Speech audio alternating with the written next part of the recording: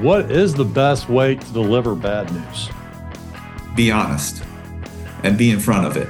An unlock for trust and credibility was to become a credible source of information themselves about the good, the bad, and the ugly of their own impact. Real quick note, my family and I just got back from an incredible cruise with Uncruise. Now, we'd experienced what cruising was like on a big ship with thousands of people, and frankly, it just wasn't for us. But this one was completely different. It was a small boat of less than 100. We had an amazing time where we saw whales and other wildlife, inspiring nature, hiking, kayaking, and bushwhacking, which is hiking without the trails, and we received incredibly personalized service, guides who get you off the beaten path, and gorgeous sunsets. Everything was so easy and with no lines. They provided incredible meals, including sustainable seafood, not to mention a list of impressive cocktails. My wife, daughter, and I loved it. When we returned, I asked Uncruise to become a show sponsor, and I was excited when they agreed. Right now, they're offering special deals on cruises in Baja, Mexico, and Alaska that includes the incredible luxury, service, and adventure that we experience. To learn more, go to benleads.com/cruise. That's benleads.com/cruise for the latest deals. Welcome back to Lead the Team with #1 best-selling author and in-demand corporate trainer, Ben Fanning. On this podcast, the world's most innovative senior leaders share their top success strategies to motivate your direct reports, cultivate your top leaders, and accelerate your career. Let's get started. Here's Ben. Hey there, Lead the Team Nation. Welcome back to another great episode. Today I have for you Chris Deri, who is president of the corporate advisory business and chief corporate affairs officer at Weber Shandwick with the global PR and communications firm. He has decades of experience advising Fortune 500 CEOs and C-suite leaders on communications and reputation and stakeholder management, which we'll dive into today. And he's also worked in many global markets in different countries over the course of his storied career. Before PR and communications, Chris worked in U.S. presidential politics, AIDS advocacy, and has served on the boards of social justice and peace-building organizations. This experience has informed his leadership style, and we're going to get into it today, y'all. Chris, welcome to Lead the Team. Thank you very much. Glad to be here, Ben. So we got on here, and the first thing I saw was a terracotta warrior. Now, since we had a flip, and we flipped your camera around, so if you're watching on video, well, you can't see this cool thing, but there's a giant warrior standing over your back. What in the world is the terracotta warrior all about here? Well, the terracotta warrior is about the role that China has played in my entire adult life. When I first got out of college, there was a recession, and I had absolutely no idea what I was going to do. I was a political science major, so I was, qualified to, wait tables and talk politics. But the one thing that you could do with a college degree was you could go be a conversational English language teacher in China. So I went to what I call kind of like the Cleveland, Ohio of China, Jinan, Shandong province, pretty industrial, but surrounded by a lot of agriculture, kind of, salt of the earth, middle America, except we're in China. A great NFL team. Great NFL team, yeah. And I was an English teacher there. And that was really interesting. It was the early 90s. It was when China was opening up. It was when globalization, I think, was in kind of the prequel. And so I got to see another part of the world, and it was fortunate that obviously it was a part of the world that was then going to just have such a massive influence and impact, for as it still does, right, for the last 30 years. So I was there, came home, then I started an education exchange initiative to get people jobs teaching English in China and kind of being that cultural connection point. Because, dropping, kind of a lot of times young Westerners and Americans into Chinese institutions, you can imagine just sort of the kind of cultural miscues that could occur. So I was the elixir for those things. Well, and then just, so you saw a business opportunity in that. He's like, I had a great experience there. Now I'm going to step in and create my own service for that. Yeah. Very, very entrepreneurial. Yeah. And then China remained a part of my life. And, then I was, as you mentioned, I spent my 20s in politics and in AIDS advocacy and things like that. But then when I started to have children and mortgages, I went into PR. And, I was at a big PR firm, Edelman, for about a decade. I was a global sustainability practice leader. And so I did a lot of work there in China. And then actually, when I then was a middle-aged guy with three tween daughters and a wife, we moved back to China. And I ran the China operation, the China market, for another big global PR firm, Burson Marsteller, for a number of years. And that was really at the height of China's engagement sort of globally. I like to say I showed up when GDP peaked at 11.5%, and then I spent the next 3 years as it went down. It was interesting commercially. Then came back to the US and then continued to work with Chinese clients, a lot of state-owned enterprises and private Chinese companies trying to figure out the US market. So China's been a part of my life for a long time. Okay, so first of all, why China? Of all the places on the earth, you went deep with. I literally saw an ad in the back of a magazine, "Go teach English in China," and it sounded like a good idea. Yeah, just being open to the possibilities, and that window of opportunity opened, and you went for it, and you doubled down again and again and again. Yeah. And now I'm assuming, and I want to spend tons of time on this, but you probably saw a lot of mistakes, probably some hilarious ones. What are the most? What were one of the more memorable mistakes that you saw Westerners making in doing business in China? In China? Yeah. It's funny you say that. I did see it, right? So I'm a PR guy, right? And we do crisis communications, we do government relations, we do proactive PR, we do employee communications. I'll tell you a couple of mistakes I saw. So when big Western companies, American company, well, I'll just say, I won't name the company, but I had a client, a big oil company based in the United States, and they had operations in China with a state-owned enterprise in a joint venture, which happens a lot, right? And they were, had undersea oil development activities in the Yellow Sea. And they had a spill. It wasn't a huge spill, but it was a spill. And they really misunderstood two things. They misunderstood what the partnership was with their joint venture partner, which was a state-owned enterprise. That was an arm of the Chinese government. And they kind of misunderstood that. They didn't understand that the state-owned enterprise was going to look at this not as another business that was in trouble with regulatory issues and things like that. This was an arm of the government, and they were going to look at it that way. That was mistake number one. Mistake number two, in terms of how they managed the crisis, they tried to manage it from headquarters back in Texas. And the practicalities of that, like literally, approvals for things from a time zone perspective, like just super simple practicalities got in the way. But then call it what you want, business culture. So a crisis like this would normally have the lawyers really driving the strategy, right? And so what you had was what needed to occur was that the foreign company needed to take responsibility and take accountability. Okay. And they also needed to think about how to protect essentially the face of their Chinese joint venture. Okay. Basically, what you had was lawyers crafting statements that were so legalistic and so, I'll say, culturally insensitive that, not only was it not an apology, right? Because lawyers would say, well, that, will expose us to risk and litigation and things like that. Oh, okay. They so angered their joint venture client a joint venture partner, because it really started to pull them into the mix, that they did not want to be, that then they had to escalate things. Their global CEO actually had to get on a plane and come to China and do sort of an apology tour that really, from a reputation standpoint, net ended up harming them even more. So It was just this confluence of we're going to handle it from headquarters. We're really not going to trust or empower anybody in the market. And then you lose all of that kind of radar and intelligence gathering capabilities to make the right and smart decisions.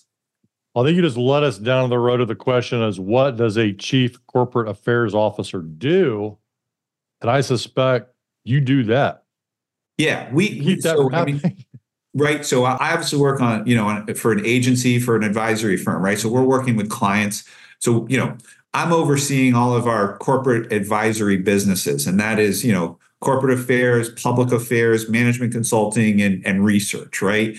On the client side, our clients are often the head of corporate affairs for a big company, the chief communications officer, other C-suite leaders, depending on the particular issue or stakeholder. But at the sort of crux of what we do, we look at the kind of societal and marketplace issues that are impacting companies, right? And there's a lot of talk now about geopolitics, AI, sort of the energy transition, misinformation and disinformation and polarization. Those are the sort of political polarization. Those are the issues we look at. And then the crossover of that are basically the relationships that companies have with their various stakeholders, be it their employees, policymakers, investors, others participants in the marketplace. So it's not about, kind of selling a product or service. It's really understanding the issues that impact our clients, where our clients have an impact, and really looking at how to strengthen, shore up, address weaknesses with particular relationships they have with those stakeholder groups. So rewinding that story about the oil and gas spill and how things just kind of got worse as the story continued to unfold, how would having you all or somebody of your industry involved in that prevented or reduced the impact of that problem? I think that question gets to the crux of what I believe myself and my colleagues are sort of expert in.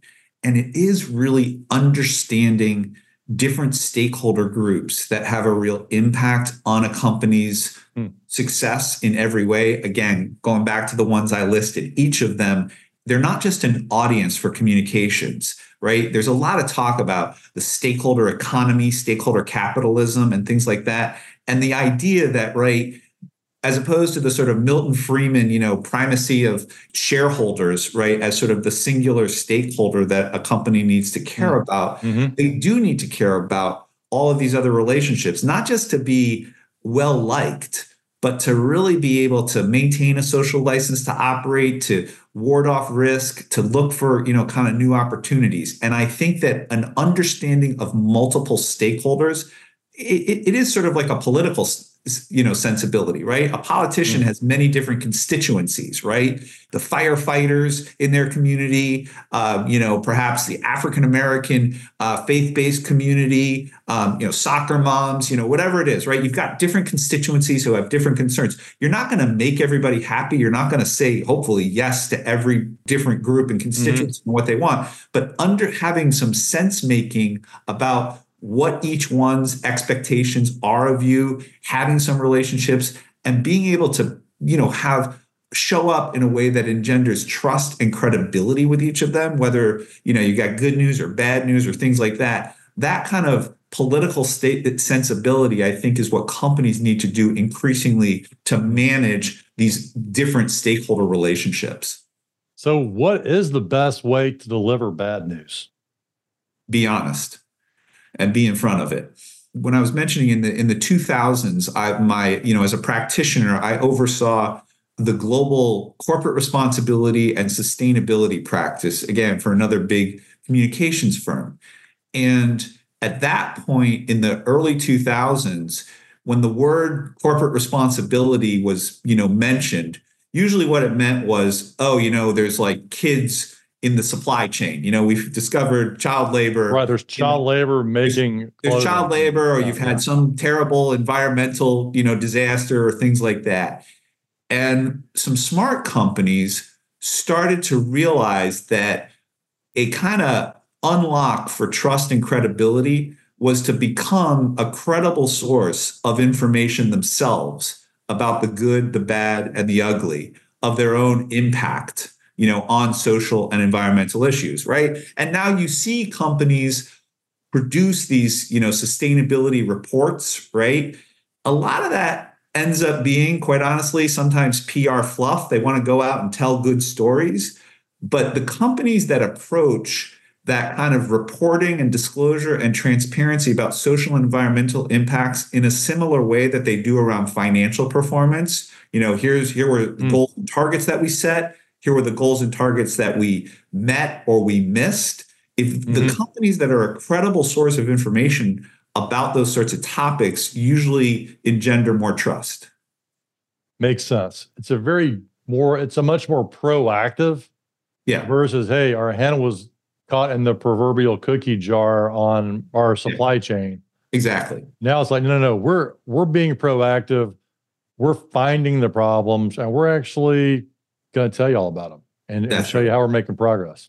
Yeah. And now that whatever a strategic decision, in the past, this was really a voluntary strategic decision for companies in terms of how transparent they were about these topics. And now kind of events outside of the control of companies are accelerating this. I mean, one thing is that what you're seeing increasingly now, the topics that used to be called CSR and sustainability are often, referred to in the ESG context, right? And so now what you're seeing is kind of de facto regulation for more and more disclosure about these topics in terms of a company's performance, right? We're seeing that being looked at the US SEC.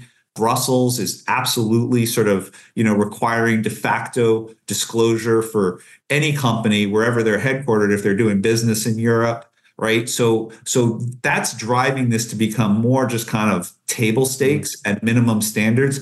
And then, of course, just what's happened with technology in all ways and forms. I mean, there's just radical transparency that occurs just at a moment's notice that if a company, isn't at some minimum threshold of being a credible source of information, they're going to be caught on the back foot when, somebody is posting a video or doing whatever they're doing on social media about that company's performance. Yeah, they're coming for you, leaders, right? Yeah. The people that use your products, like you got to be proactive on this stuff. Now, I go to your website, I go to your LinkedIn page, I go to Weber Shandwick's page, and I see the word earned all over the place. Yeah. Not something I would expect to see for PR, communications, et cetera, et cetera. Why are you using earned all the time, and why is that important? So that's a little bit of a play on words in our business, right? So there's all sorts of, if you think about it, there's all sorts of essentially media that one can engage on, right? There's paid media. I can go take out a banner ad on a website or a billboard in Times Square, right? Pay to play, right? Tell you about how fabulous I am, right? And then there is owned media, which is increasingly important. Literally, WeberShandwick.com, right? Those media, right? Every company has to sort of be a media company now. And so you've got your owned assets, right? Your companies are often operating like publishers and content creators themselves. Then there's shared and social, and that is what it says. There's social media, and you engage, right?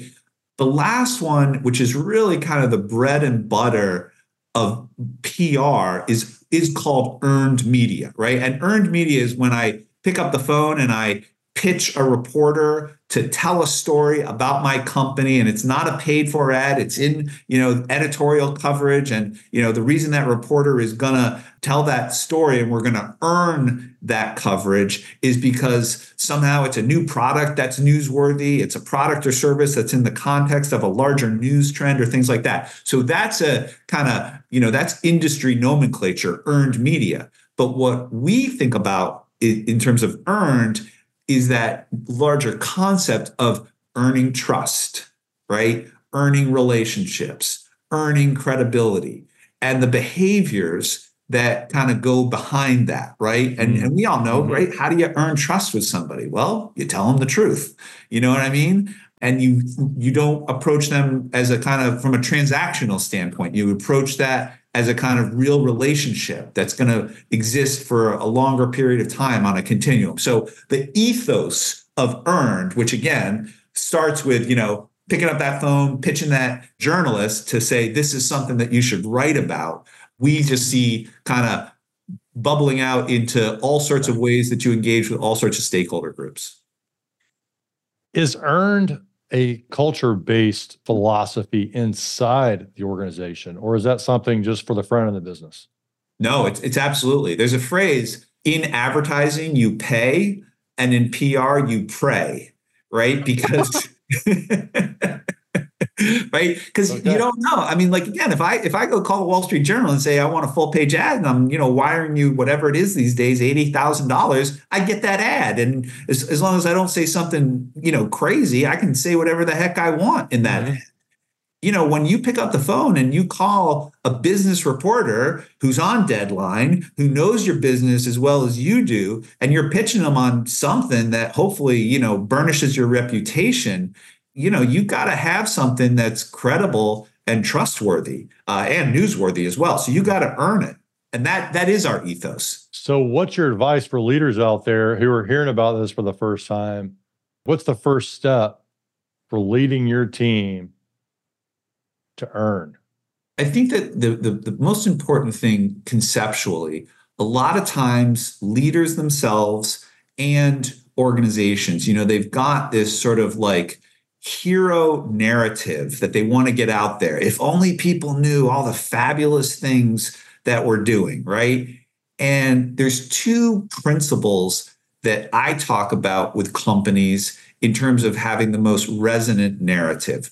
One thing is that fairly or unfairly, going and giving a journalist or anybody else a kind of book report on all the good things you've already accomplished is just not going to really get people excited. What they're going to get excited about is when you tell them that you're looking ahead and you see complexity in whatever it is commercially, societally, from a regulatory standpoint, and you lay out some kind of man to the moon type goals, right? And I'll give you an example. This happened a number of years ago now, but Coca-Cola, right? When this is a number of years back, when just, everybody was very focused on packaging and recycling and the sort of what we can do to kind of, just reduce the impact of packaging. Coca-Cola stood up and they said, we are going to recycle the same number of cans and bottles, basically, that our entire global system puts out there. Now, we may recycle some Pepsi bottles and some Budweiser bottles, right? Things like that. But we're gonna go and we're going to minimize the impact of our packaging on the world. Now, when they made that announcement, what did they not say? They didn't say exactly when they would achieve that goal. And they didn't also say how they were going to do it from a kind of technical standpoint and things like that. But they put themselves on the line and they said, look, this is something that we're publicly committing to. It was a message that they sent to their entire bottling system, to their employees, to their, business partners and to regulators and all that this was something they were going to hold themselves accountable to. So that is definitely something that, just looking ahead, being able to put it on the line on commitments you're going to make, and then, being a source of information on your progress on making those sorts of things. So that's number one. Then I think that number two, and this goes to more my working with individual CEOs and leaders, they want to tell their story, right? And they want people to focus on them and what they're doing. Not usually because they're egomaniacs, because they just, they're doing a lot of things and they want to, get that story out. That's an important responsibility of a leader. We're always pushing our clients, though, to put their story in a broader context, right? And to kind of make their story, not that it shouldn't be significant, but a relatively speaking, smaller part of a larger story. Again, whatever it is about societal trends, about complex issues, be it, geopolitics or how AI is completely disrupting society, telling their story in the context of a broader trend. Companies think about all their stakeholders, and there's a PowerPoint chart that's used in every company around the world where there's the company in the center of a kind of orbit, and then they're being orbited, surrounded by all their different stakeholders. I actually think companies need to think about that or that chart differently. It's society at the center, and the company is one of many stakeholders orbiting the issues, the challenges, the opportunities, the aspirations of society. A powerful way to reframe your vision. Yeah. Yeah. So good. Well, we can keep going down that road, but I want to dig into some other stories. Sure. So specifically, Mongolian stoves. Mongolian stoves. All right. You did your research well. Mongolian stoves. What is it? So when I was at Burson Marsteller, I oversaw the mainland China market. Okay. Big global networks have wholly owned offices in, markets like China, right? Markets like Mongolia, we don't necessarily have a wholly owned office, but, we're a global agency. We work with global companies. We want to be able to service them wherever they may need, some help with media, with government relations, whatever it is. So I went to Mongolia to find an affiliate partner, a partner that I felt good about, the quality of their work. We could do business with. What's the best PR leader in Mongolia that I can find? Exactly. And I met the entire PR industry of Ulaanbaatar. Mongolia is big, but not heavily populated, right? Yeah, it's not big. And one of the reasons we wanted to have an affiliate there was at the time, Mongolia was really not uncovering, but basically tapping its natural resources. I believe right now, Mongolia is the single largest source of copper in the world. They're a huge source of various fossil fuels, coal and natural gas and things like that. So this was all happening. And, so global companies were, paying attention, and somehow they were they were making, contact with the Mongolian market. So we needed an affiliate there. So I went up there and I, started to interview all these affiliates, and they kind of, of course, wanted to kind of show me how great they were. So one of them, and, there was a little bit of a language problem. There was a young kid who sort of spoke a little bit of English, but I didn't really understand exactly what was going on. All of a sudden, I was in the back of a Humvee going about 90 miles per hour on the only highway in Ulaanbaatar. Kind of just looked like we were just driving off into the mountains. And it occurred to me, like, am I ever going to come back? But luckily, about 20 minutes later, we landed at a little village. There was a stage that was set up, and there was a woman singing. And there were all these farmers and all these kind of guys. And then you can tell politicians everywhere because they were in front of the TV cameras. And there was like the mayor of this village was there and things like that. And so I said, well, what is this? Well, it turned out that because of all these kind of resource riches coming online, the Mongolian population, which of course is greatly dispersed, and they're literally herders and, out in the flats and things like that, they were all coming into the city. They were living in these just terrible, terrible kind of slums, and they were cooking and heating their homes with these very dirty, burning coal stoves. So actually, the United States, a part of their foreign aid was to distribute these much cleaner burning stoves and significantly subsidize the price of it. I mean, something like, they'd subsidize like 80% of the price. But of course, like any kind of like social change, like, people they kind of stick to their ways. So this entire event was basically a social marketing event to get people to convert to their stoves. And what I was told was literally, they didn't use this phrase, but the singer was like the Whitney Houston of Mongolia. And she was singing a song about like, go get a clean burning stove. It's really good for your health and all that stuff. So again, I'm a PR guy. I'm always about tactics. And so I said, offhand, I said to him, hey, what you should do is you should get a Mongolian chef, a famous one, and you should write a cookbook for all the things that you can cook in your new clean burning stove. So, again, PR guys are always just giving tactical advice that gets ignored. So that was it. So I met with all of them. I said, I'm going to go back. I'll make a final decision. 3 months later, I actually picked those guys, and I flew up to sign the paperwork. So as they're doing it, they haul out this big box, And it wasn't a book, but it was a pamphlet. And there was this guy in a chef's uniform, and he was pointing to all of these, dishes. They had done it, man. They'd gotten the most famous chef in Mongolia to do a cookbook to, shill for the stoves. Celebrity crosses international barriers. Exactly. Your local heroes. Yeah. Oh, what a wonderful story. And so you saved the environment in Mongolia with one idea. That's right. With Whitney Houston and the Mongolian Whitney Houston and the Mongolian Emerald. That's exactly right. Or Wolfgang Puck or something exactly. like that. That's so good. Are you looking to increase sales, grow your brand, and share your leadership message? Then check out our business podcast program. Each week, more people listen to podcasts than have Netflix accounts, and 1/3 of the U.S. population listens to podcasts regularly. So, your customers and team are already listening to podcasts. It should be yours.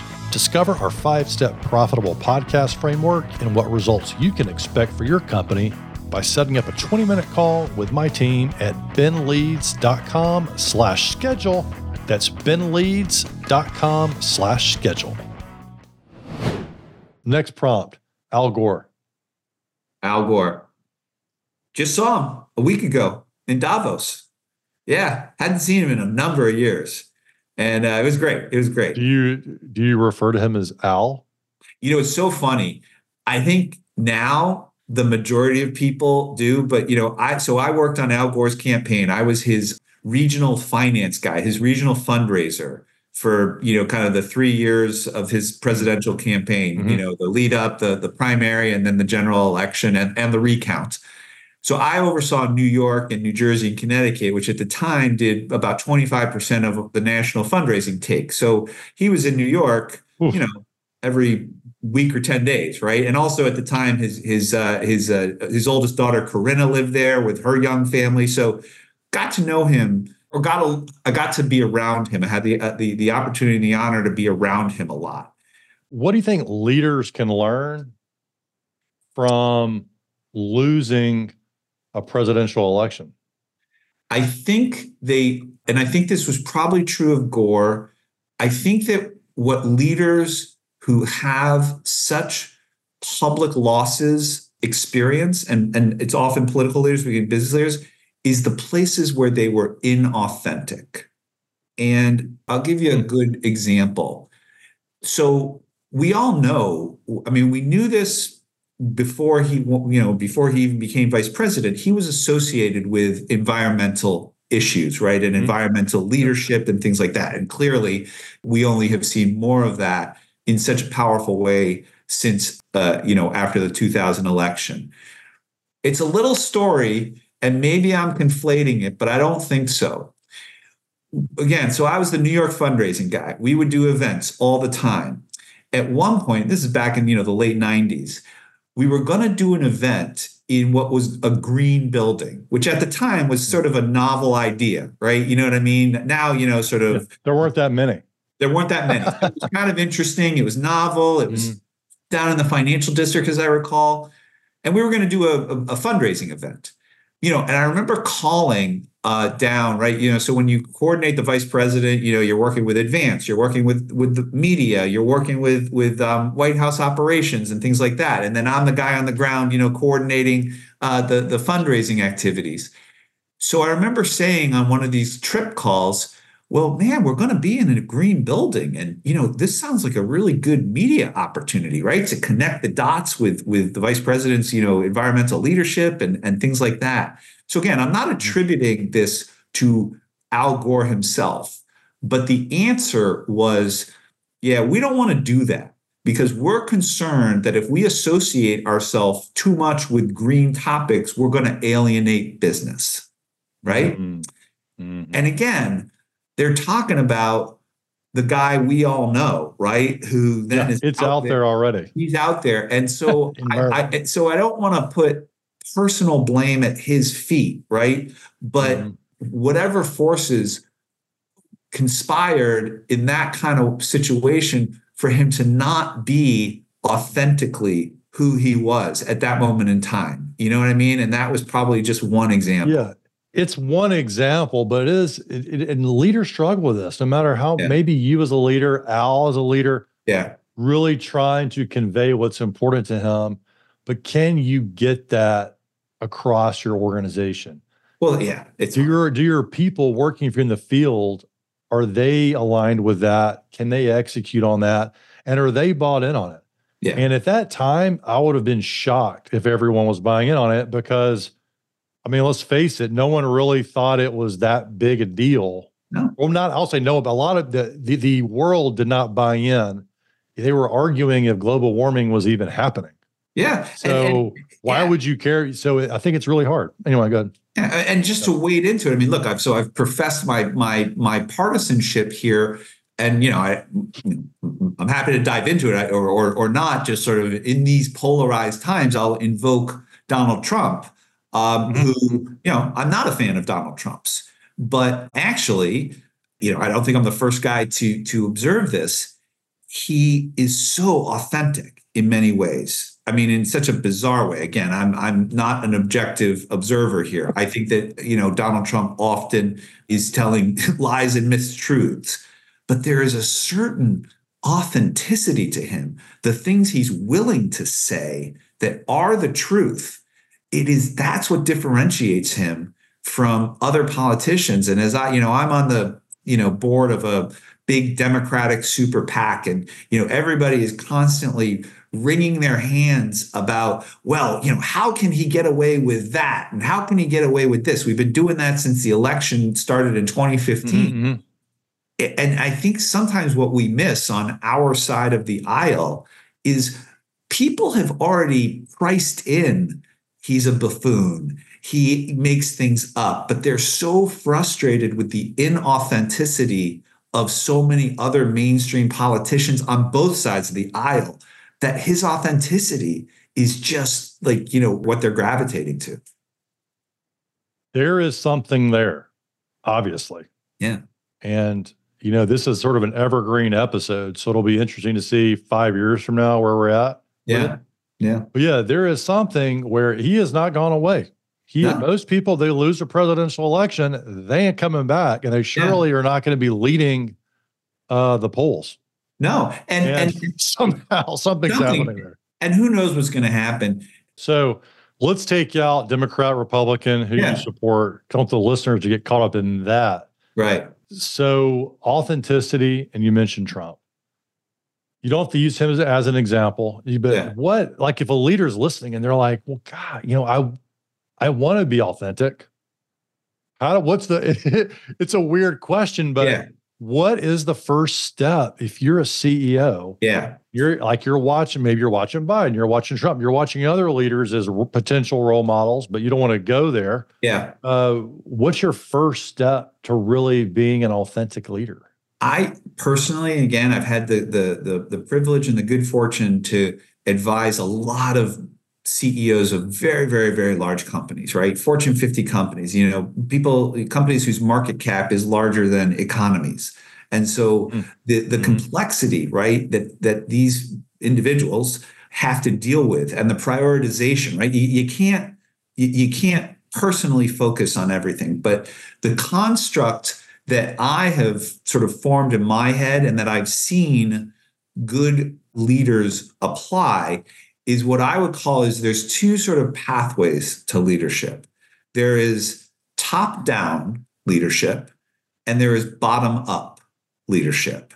Mm-hmm. And again, top-down, you're sort of sitting up there at 35,000 feet and you're making big proclamations, right? Something similar to the example with Coca-Cola or something like that, right? Mm-hmm. And the edict kind of goes out, and you have we're gonna recycle all this stuff. Yeah. Like in your man to the moon goals. Yeah. So the bully, you're using the bully pulpit to sort of broadcast as far and wide as possible. So that's top-down leadership, and then that hopefully kind of cascades across your organization out into whatever other parts of the economy or society that it needs to. So there's times for top-down leadership, and that's usually when you are going to hold yourself accountable for something in a big way that could be scary and audacious. Okay.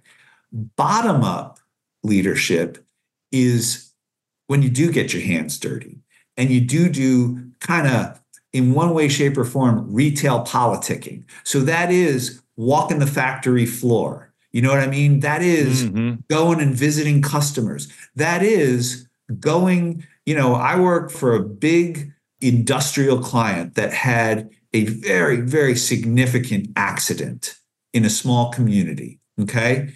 And it greatly impacted that community. The community itself is, just a super small, a couple tens of thousands of people.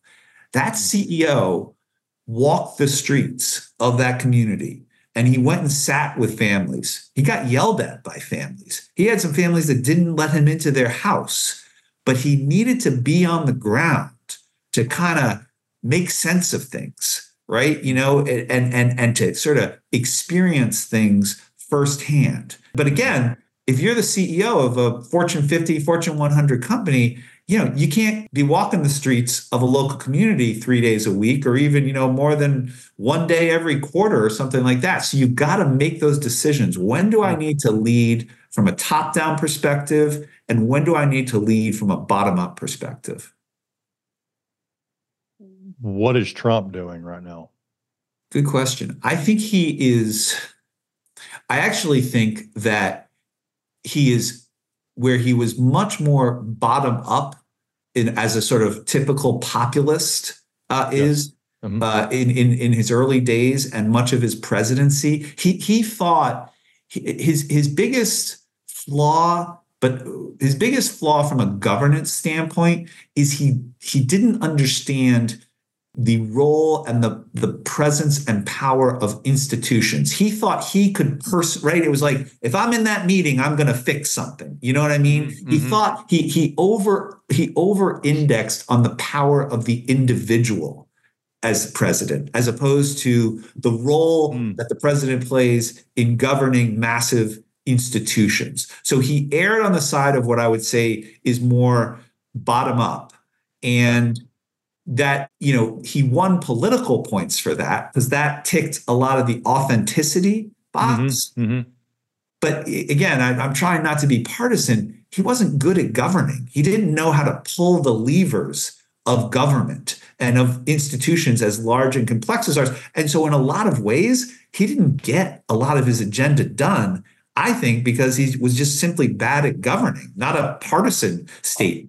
So on the flip side, and you look at Biden, how is Biden top down versus bottom up in your model? How does that?